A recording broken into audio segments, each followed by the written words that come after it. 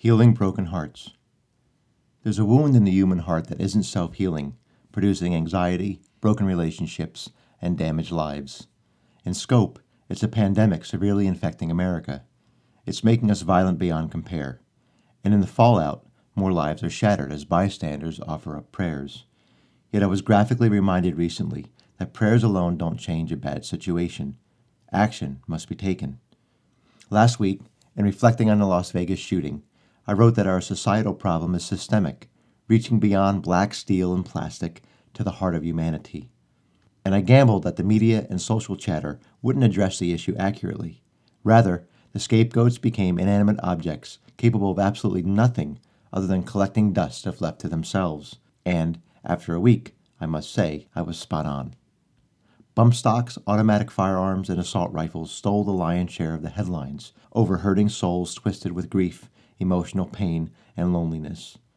To be clear, I'm not advocating support for any firearm or the Second Amendment in this post. And I'm not a mental health worker. But this is my educated, well-experienced opinion. Nearly 2 decades of engaging people and observing our societal decline serves as the foundation of this post. Years ago, I was part of an extended family in a small church. The congregants were real, raw, and a bit rowdy at times. One guy attended services with his pants still wet from wading in a trout stream earlier that morning. Chit-chat chatter could be heard during the sermon, too. But it was home.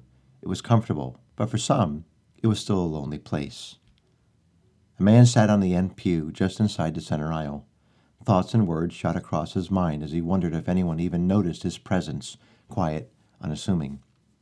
But this particular day he sat entertaining a darker thought, a consideration too frightening for words. Then, out of nowhere, a hand touched his shoulder as the pastor made his way toward the platform. No words exchanged, no smiles traded.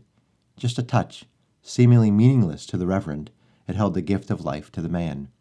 Darkness parted like Moses through the Red Sea, and as quickly as steam from boiling water disappears, so too did the man's dark thoughts. After years of interacting with people from all walks of life, from crack-smoking homeless men in Kensington, Philadelphia, to multi-million-dollar earning professionals, there's one thing I've determined the human heart craves: belonging. It's why teens endure humiliation to be part of a gang, why some tolerate abuse and neglect in relationships. We are designed for community, and will even foster unhealthy companionship in achieving it. Without connection, the soul of a person withers and dies, and in death, the darker kind of brokenness emerges. A brokenness resulting in shots fired from windows, road rage on a turnpike, domestic violence, and schoolyard bullying. I can't say it's always easily fixed with a touch on the shoulder, but it can be. I don't want to spiritualize or simplify this serious topic. Neglecting it has already tallied its victims. Saying a relationship with Jesus will fix it all doesn't cut it. Too many Jesus-following people sit in church week after week with crushed countenances, smiling on the outside while grimness eats away on the inside, longing for personal interaction. No, this has to be a flesh-to-flesh experience. Yes, I do believe only Jesus can truly heal a broken heart to its fullness. However, Jesus called us to do 2 things: love God with all we are, 100%, and love our neighbors as we truly love ourselves. Can you imagine what the world, our neighborhoods, and our homes would look like if we turned our narcissistic, self-centered love outward? When reading the Bible, I'm fascinated by the accounts of Jesus touching people. He touched lepers, people with parts of their bodies falling off. He touched prostitutes, allowing them to caress him, anointing him with perfume. He embraced the sick, downtrodden, and demonized. He touched people. We have to do the same. I don't expect this changing everything overnight. In fact, I think we're beyond the tipping point. Texting, Facebook, Twitter, and a multitude of other media platforms have become poor substitutes for face-to-face human interaction.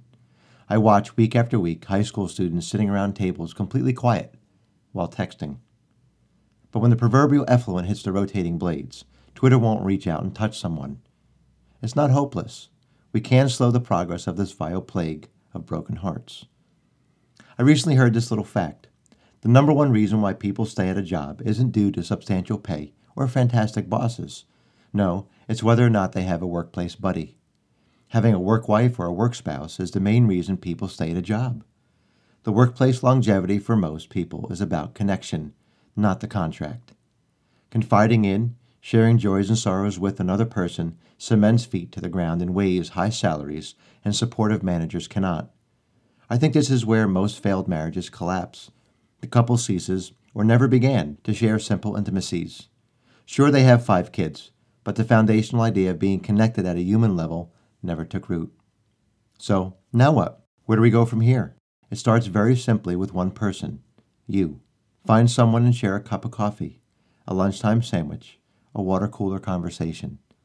Open door policies don't work. Go beyond yourself, reaching out to someone near you, speaking face to face.